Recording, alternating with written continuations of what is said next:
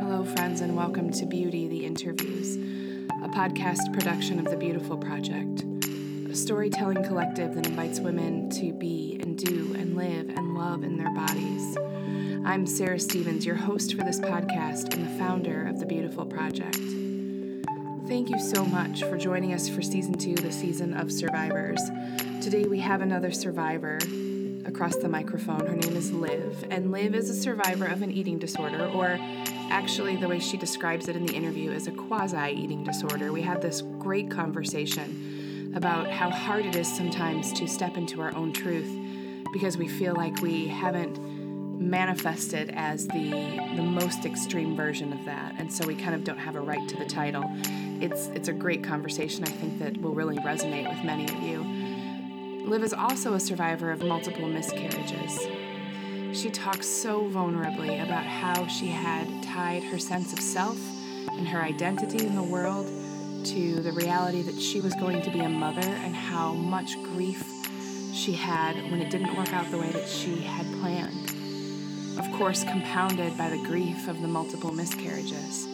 She also does a beautiful job talking about her healing, the way that the people around her played a role in that, the way she understands now that her healing, well, actually her suffering first and then her healing, has really given her a sense of purpose in the world. I am hopeful you'll find something for yourself today in Liv's words. So let's drop in and hear from Liv. So this is Liv. Liv and I don't actually really know each other that well, but we kind of run in similar circles. So I've seen some of Liv's work on, just in general, I've seen her on Facebook. I like all the stuff she's about, and I know that she has a story of survival, so I wanted to invite her to the podcast. So thanks for saying yes. Thanks for having me, Sarah. Absolutely. So let's start out. I'm curious to hear what you think about what it means to be a survivor. Yes. I think a survivor is someone who goes through something hard and comes out alive. Yeah. And I actually haven't listened to, I have all of your podcasts on my little roll of things to listen to. I'm always behind on my podcast listening, but I was excited to just talk about this from a really raw place. Like, I haven't heard other people's answers on that, and I know you're big on empowering people with their stories, and I also love hearing people's stories, and I love encouraging people to share them, because whether or not it's something they might see as huge or not, they've been through something, and they've survived, and they've come out alive. And I think you can't go through something hard and come out weaker. I think you always come out stronger. Yeah.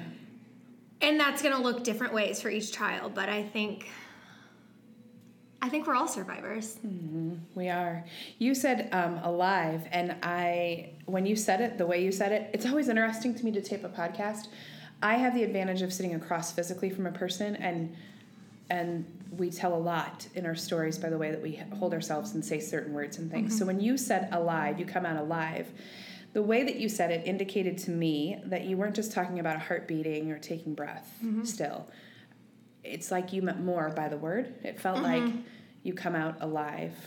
Did you mean more by the word? Not just heart beating, taking breath, but maybe more than that? Yeah, absolutely. I think it can shape you and make you a more alive, more you version of yourself, a more alive version of yourself, right? Yeah. Because you realize, I'm human and I just lived through that. Like, I think about war, right? As survivor, that image comes to mind. Someone coming out of war, but we all have these battles that we go through in our life, and we come out, and maybe parts of us have died, right, in the process. Like, parts of us that needed to burn off, and we're more us. We're more alive, so. That's perfect. Yeah.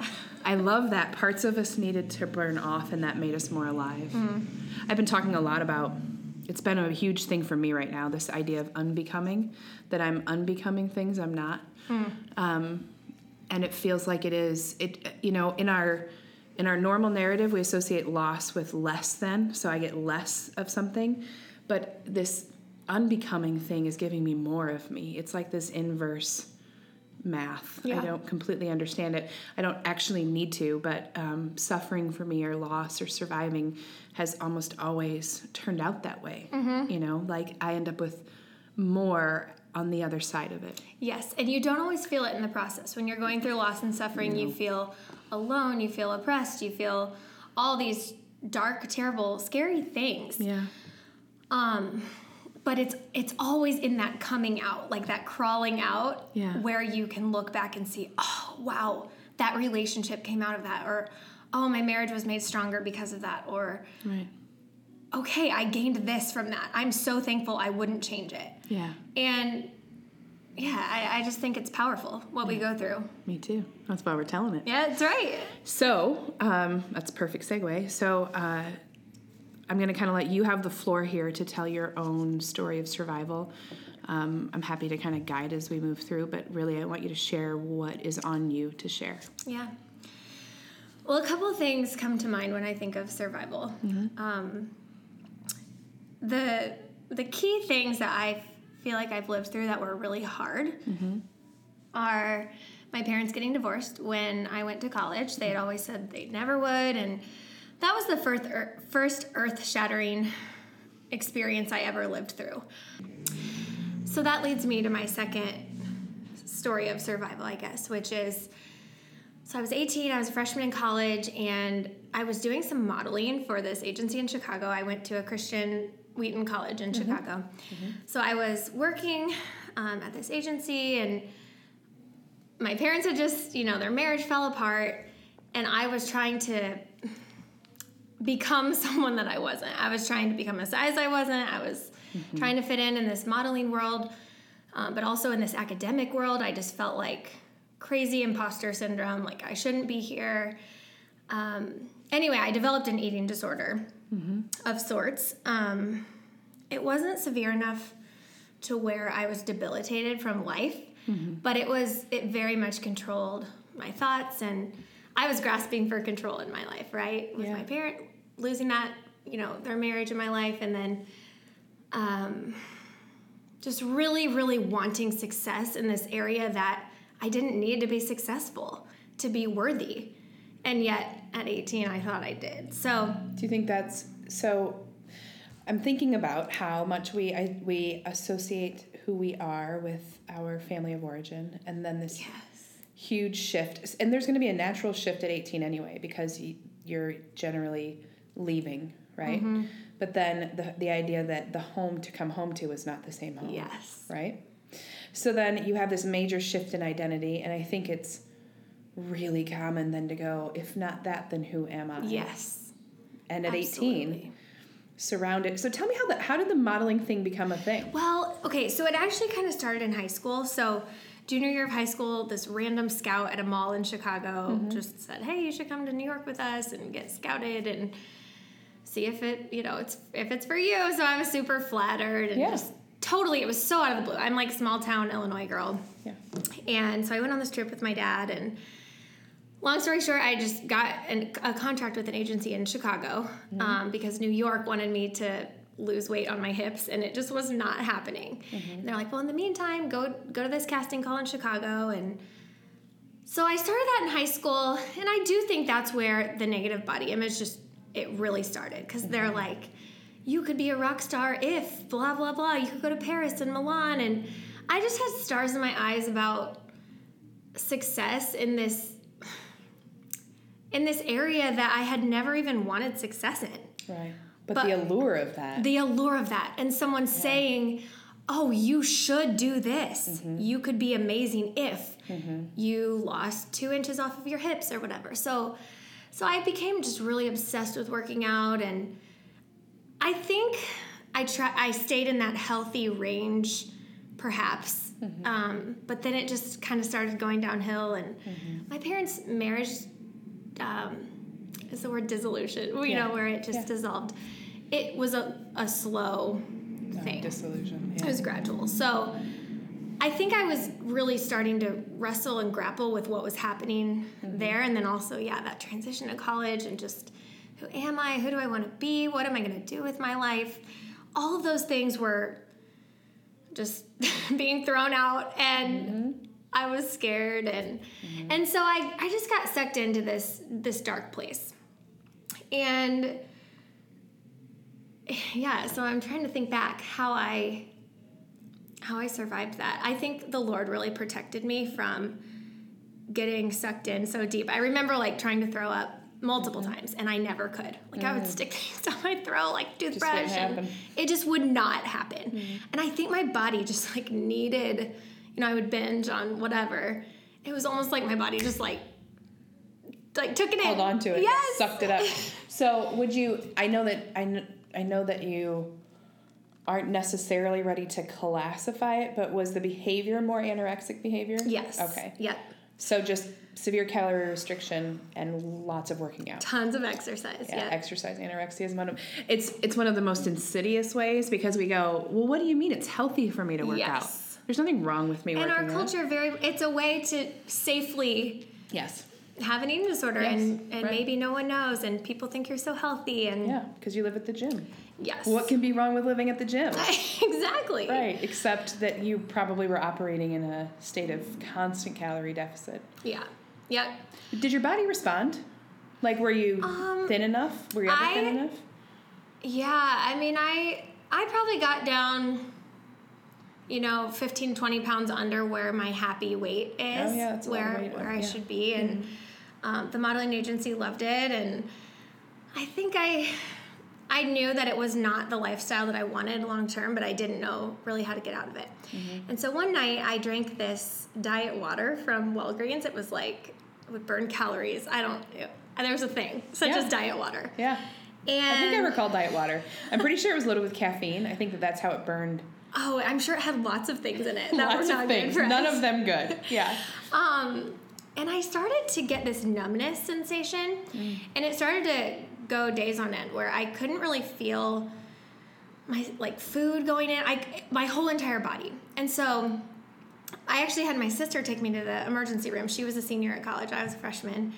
And they just gave me an anti-anxiety. They're like, oh, we can't find anything wrong, but you can go see this neurologist.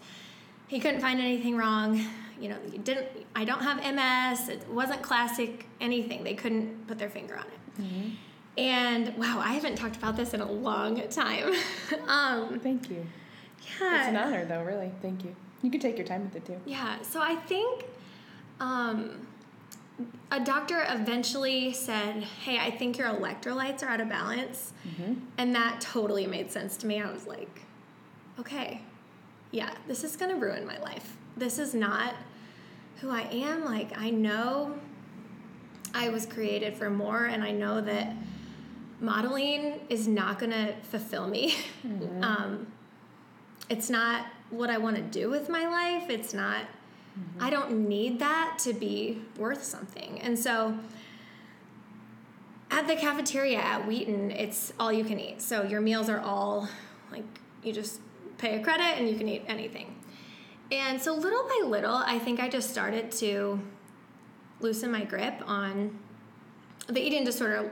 Loosened its grip on me as I pursued truth, and I pursued the Lord, and I started dating my husband, who would speak truth over me. He things that were really contrary to everything the modeling world or different people I might look to for attention would say. I mean, he was like, I don't even want to see those pictures. That's not who you are. That's not the joyful, full of life girl that I know you to be. And those truths just started to set me free.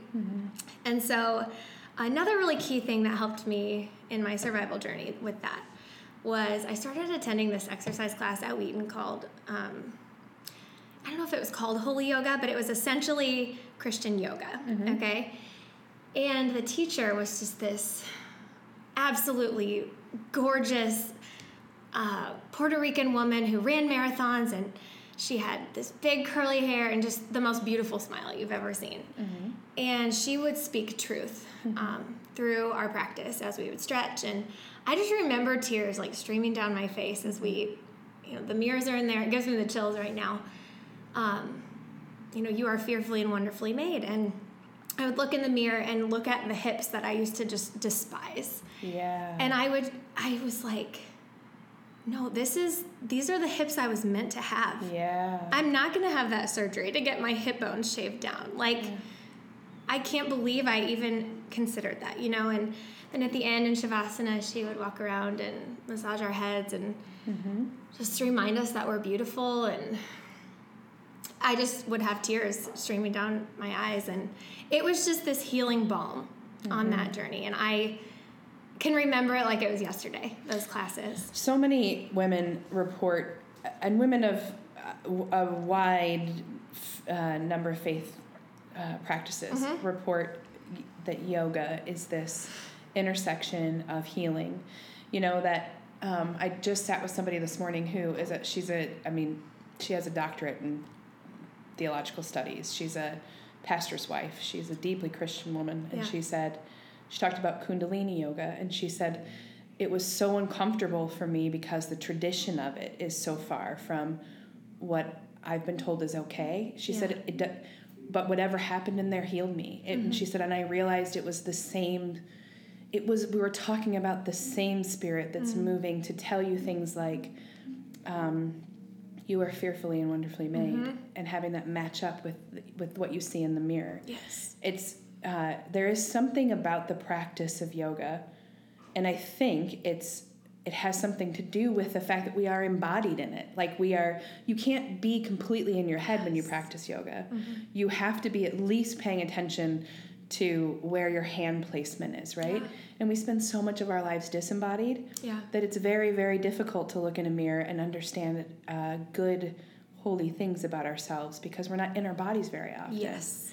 And the yoga breath work, too, to puts you in your body. Calm your brain, all that activity that's cluttering our minds, and all the messages that we're getting from billboards and just everywhere in the media, social media, and it's this disconnection from the noisy world around us where we can settle into truth. And so I want to come back to that because Holy Yoga plays a really key part in my story after that. So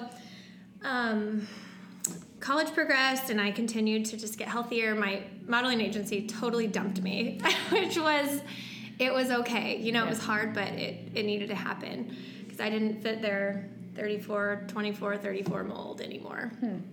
And I knew for so long exactly my measurements, and then I just stopped. I stopped measuring myself. I stopped obsessing over the scale. I got rid of my scale. You know, just true freedom followed that. And that was incredible. And that was such a healing thing for me, and it really strengthened my faith because it was me experiencing, I guess, coming out of that trial, right? For the first time. My parents, you know, our family was still messy, but I was like, wow, I've really been delivered, I feel like, from this battle.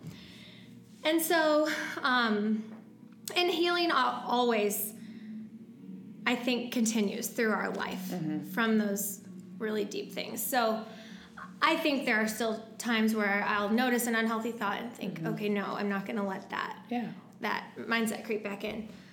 So fast forward, got married really young, 21. That is young. Yes. We decided to start a family when I was 24, I think. We were super excited to have kids and have a lot of them. And I'd always kind of wondered if my eating issues would affect my fertility. But I thought, we're young, we're healthy, it's fine. And we got pregnant right away, actually. And I think we were just super naive again. It's almost like I was back. I mean, I was still so young when you think about it. Oh, that's really young, yeah. Super young. But we don't feel that way at the time. No, not at all. And you only know what you're talking about later. Exactly. You know? there's no substitute for time and age, and exactly. Just not. Yeah. So we ended up. We had almost made it through the first trimester, went in for an appointment, and they couldn't find the baby's heartbeat with the Doppler, so they sent us for an ultrasound, and we found out that our first baby's heart had stopped beating. So they treated it, you know, no big deal, it's a miscarriage, a lot of people have them, but it was crushing. I mean, I had all my eggs in this basket of being a stay-at-home mom and writing books, and I just had my life mapped out the way I wanted it to look, and that totally threw me off kilter, and that started a really intense battle with recurrent loss. So we went on to lose 6 babies through miscarriage. Wow. 6 in a row. And it was unexplained. They were all in the first trimester, but still crushing, it's still a life, and still, we just didn't know if we would ever be able to have children. So after our 3rd miscarriage, we started pursuing adoption. We knew we wanted to adopt at some point anyway, so we pursued domestic adoption, and a week before our birth mom was going to be induced. So a birth mommy chose us through our agency, and we're, at this point, we're a couple years into our journey of wanting to be parents, not parents yet. I had actually quit my job, my full-time job, because I would get really sick with each pregnancy. So I was very much floundering, trying to find my identity, my purpose. Because you had mapped out that it was going to be a stay-at-home mom. Yes. Right. And I wanted to write these books that were inspiring and filled with courage, and actually about body image stuff, because I had come out of that and I wanted to share that message of hope. Yeah. And I was in this, I guess I can say now, probably depression. Yeah. And I couldn't write the way I wanted to. Yeah. I wanted to write like Sark. Do you know her? She's an author. Yeah. She's just vibrant, and she handwrites her books, and they're colorful and beautiful, and I was like, that's what I want to do for Christians, I guess, and write on body image, and I just couldn't. So this birth mom decided to change her mind and let the birth dad's parents adopt the baby. Oh, my God. So we get a call from the social worker thinking, your baby's born, and she's like, I have something that you're not going to want to hear, and... Oh, my God. So we're like, okay, Lord, are we not supposed to be parents at all? What is going on, you know? Yeah. And so that was after our 3rd miscarriage. Well, I was blogging through our journey, and I wrote this blog called One Little Phone Call That Can Change Everything. And a girl saw that post. She reached out to me on Facebook and said, hey, can we get together? It was an old friend. She was in the high school youth group of this ministry we had served in. Mm-hmm. And she came over. We hung out for like an hour. And at the end of our time hanging out, she's like, well, actually, why I wanted to hang out is because I saw your blog post, and I'm 20 weeks pregnant, and I was wondering if you and Kevin would adopt the baby. Wow. And I was just blown away. And she's like, I've been wanting to ask you this whole pregnancy, but I knew you were adopting the other baby, and I just didn't feel like I could ask you, but this whole time I felt like this was your baby. Mm-hmm. Wow. The birth dad wasn't in her life, and she actually had another kid and knew how hard it is to raise a child, and so yeah, we said yes, and I got to attend all of her appointments, and it was almost like I got to experience being pregnant, and I got to hold her hand while she pushed him out into this world. And wow. So that's how I became a mom, through adoption. So we continued on with loss. We lost our 5th and 6th babies after he was born, shortly after.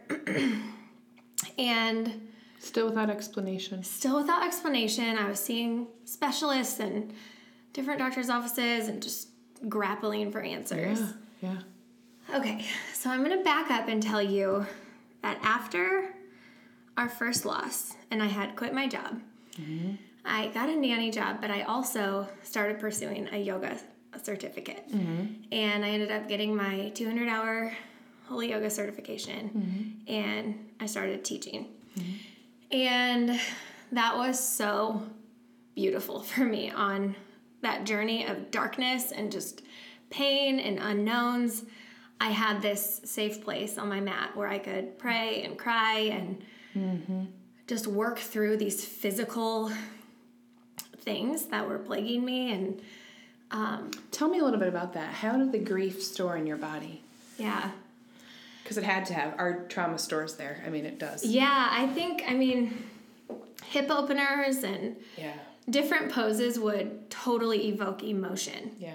For me, hip openers too. Yes. I used to, in the first year I practiced yoga, I'd bawl and pigeon. Yes. I would just, I don't know why, but I would just weep in this posture. Yes. And it was weird because I'm not a crier particularly, but I'm like, why am I sobbing? It's not because it hurts. It just pulled something from inside of me.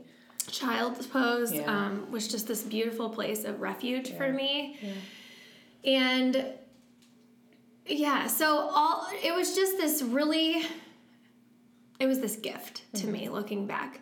I don't think I would have taken time away from being a mom or whatever had I had that first baby to go and get certified. And so I've been teaching now for almost 11 years.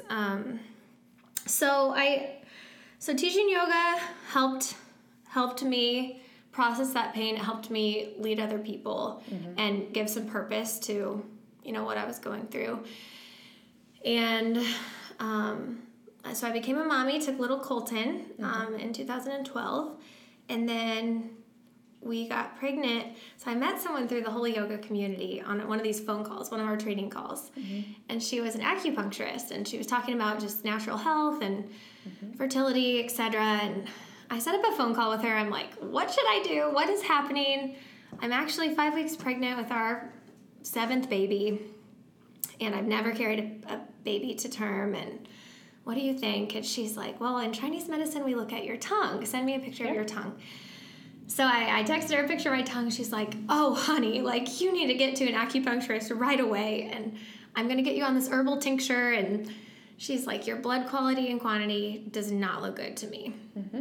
So I started... How crazy is that they diagnose you looking at the upside and the underside of your tongue? Yes. But that's real. They do. And they tell you all sorts of really true things based on I've been to an acupuncturist. Okay. She said, stick out your tongue. Yes. And now I need to see underneath it. Yes. And then she did a bunch of things that healed me.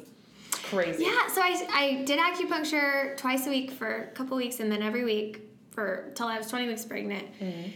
And we carried little Miss Annabelle Hope all the way through, and she's beautiful and healthy and 5 years old. And awesome. So we've got those two, and then we didn't know if it would take us 3 years again to have babies. So when she turned 1, we started trying for another child, and we did all the same things. I was taking a baby aspirin, we did all the acupuncture, and we conceived and brought our little Calvin Micah into the world, who is just such a little joy.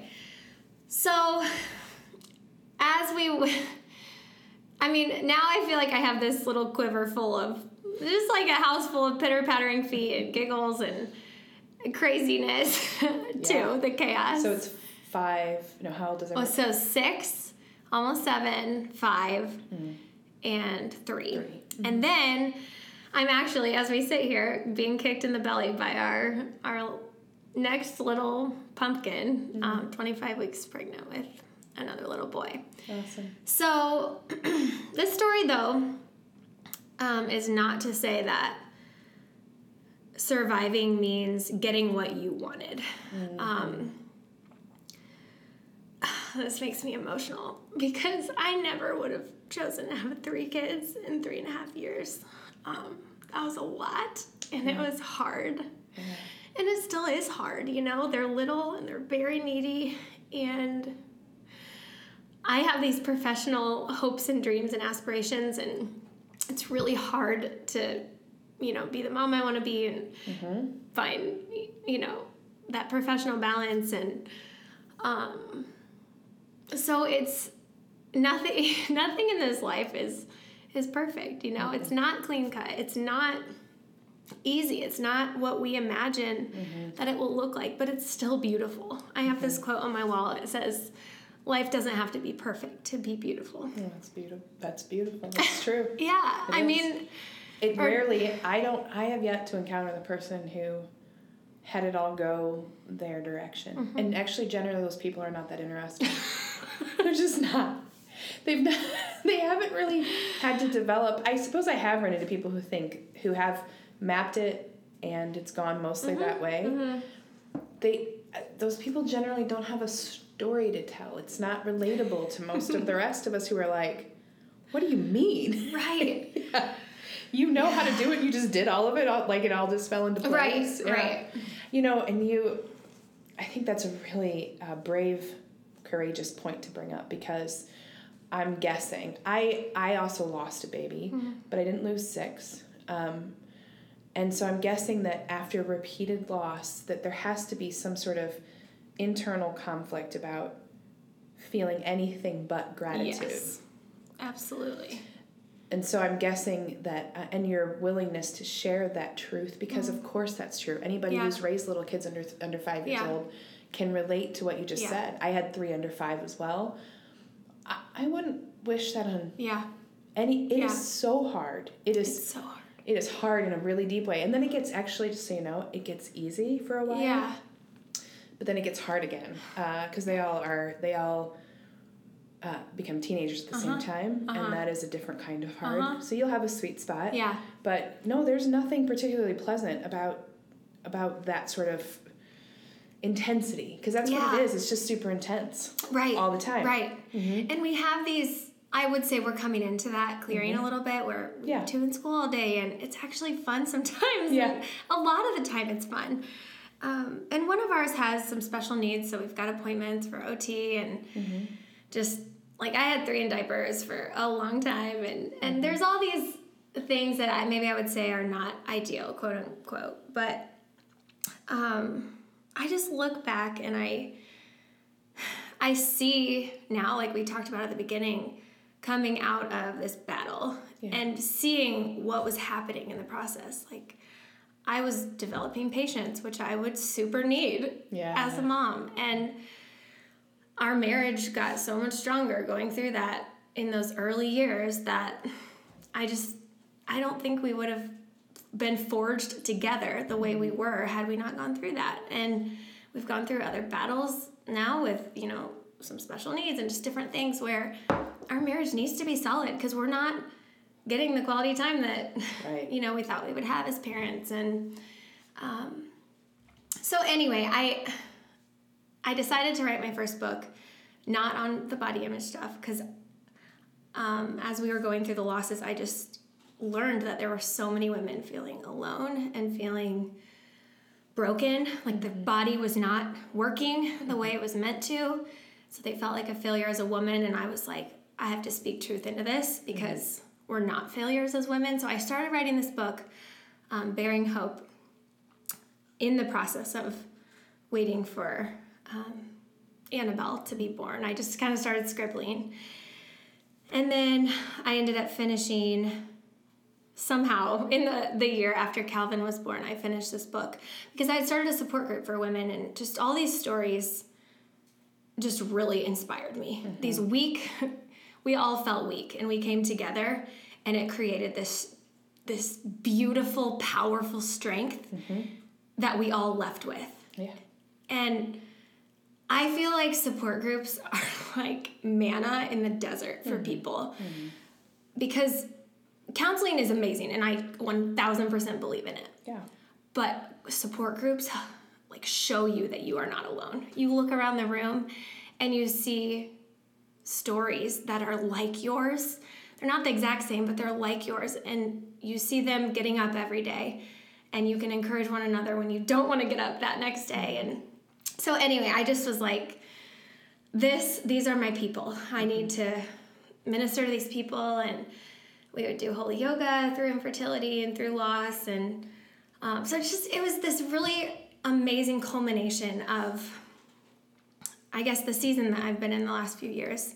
I've seen the culmination of coming out of that eating disorder, the holy yoga, and then teaching the yoga, and the body issues that go into infertility, and, you know, an eating disorder, I guess. Sorry, it's hard for me to determine that. It's okay. I'm going through the same thing. So I have every hallmark of a lifetime of an eating disorder taking different forms. There were periods where it was definitely anorexic, but I never looked like an anorexic. Yeah. Because my body just doesn't respond that same way. But I clearly had this pretty intense body dysmorphia in high school. Like, I have all the hallmarks of eating disorder. So I think that there is this tendency that we tend to have about anything that we're afraid to identify with. So, for example, I think we have an extreme version in our head of what an alcoholic looks like. And it's a person who's lost everything and is homeless and is drinking out of a brown paper bag, which makes it really hard for us to be able to discern our own relationship with alcohol. Because if we're not that, we set up this dichotomous thing. I'm either okay or I'm that, right? I think we do the same thing with eating disorders. Yeah. I think because we're not the most extreme version in treatment, then it's easy for us to go, well, I never had an eating disorder. Yeah.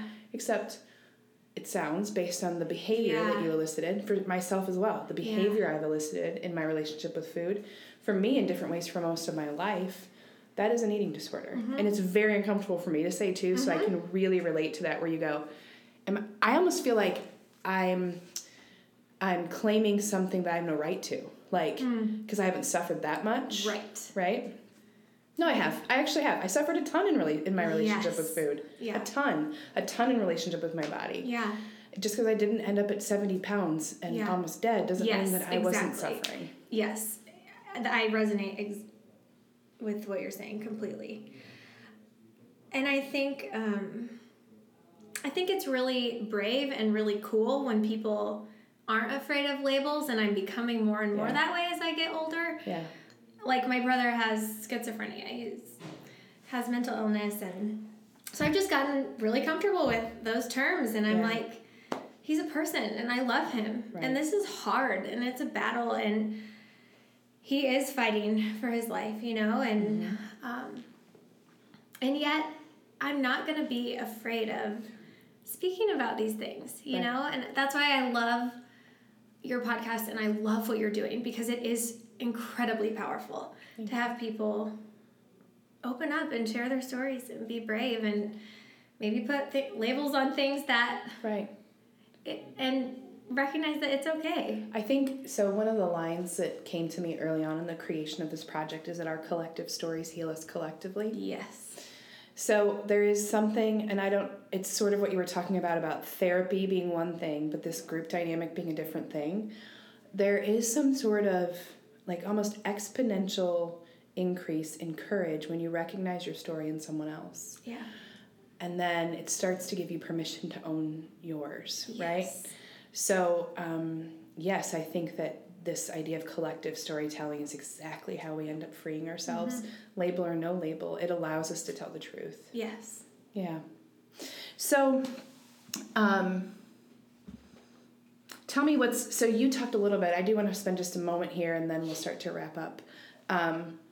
You said a little bit about how difficult it is for you to find space for who you want to become professionally now. So tell me kind of what you're doing with that. Like, where does that sit in you, and what are you doing with that as you prepare to have the fourth child? Yeah. That's a great question. I'm doing a lot of wrestling with that and trying to hash it out with my counselor, with my husband, with close friends that know I have this passion for helping women and giving women a voice and speaking and coaching and doing these things that I want to do, but then also feeling like it's a very needy season at home where these little people just really need me, and finding good childcare and finding I look at other women who do it and I ask them 100 questions, where do you send your kids? What are you doing? And so I've played around with a lot of different options. Right now, I have childcare set up one full day a week, and that it's just not really enough. And so we've been talking about upping that to 2, and then my little guy goes to preschool a couple days a week, and I think babies sleep a lot. I can't remember because they were all there, and then I was like, it was a blur. So I'm like, this baby's gonna sleep a lot. Yeah, I'm gonna get some work done. No, I'm trusting the Lord to lead me and in what's next, and I'm just trying to take it a day at a time. Winter's hard for me, so I'm like, fighting the winter blues, and I've got my phototherapy light that's helping a ton, and so I'm like, okay, one day at a time, I'm just going to be brave. I'm going to get up. I'm going to lean into the things that I want to accomplish today. I'll make little to-do lists, try not to overdo it with my ambition, But then I'll also try to do some really intentional things at home, like read 5 books to each kid. It's ideal when they like listen together, then it's like 5 and done, but it doesn't always work that way. But just little things like that, or eat one meal together around the table, you know, little things. I struggle domestically. It's not, I totally thought I would be way more like Joanna Gaines than I am. Not so much. I am not so much like her. So, I guess my little motto that I stole from a guy at Northwestern Mutual, Jimmy, is better every day. Like, I just want to be just a little bit better today. And sometimes that looks a lot more on the domestic front, and some days it's more on the professional front. Yeah. Giving yourself permission to not have to be remarkable at all the time, too.